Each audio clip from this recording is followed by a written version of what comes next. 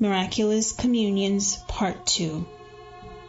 During her stay at Proceno, the Dominican Saint Agnes Signy would go into the monastery garden alone to pray near an olive plant. One Sunday morning at the break of dawn, she was immersed in prayer from the break of dawn, and only after several hours realized that it was a feast day and that she was obliged to attended Holy Mass in the monastery choir.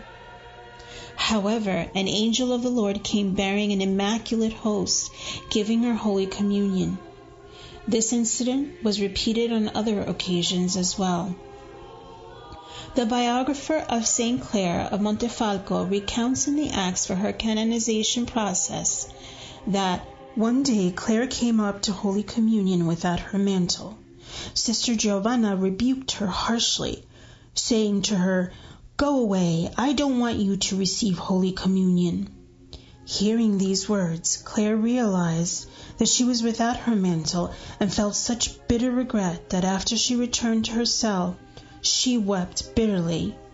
And while she was praying amid her tears, Christ appeared to her and embracing her gave her Holy Communion, leaving her deeply consoled.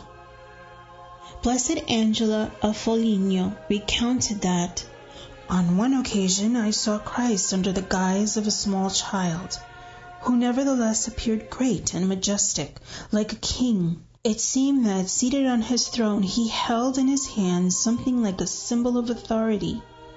Then, when the others knelt down, I did not do so, and I don't know if I ran up close to the altar or if I could not move from sheer delight and contemplation.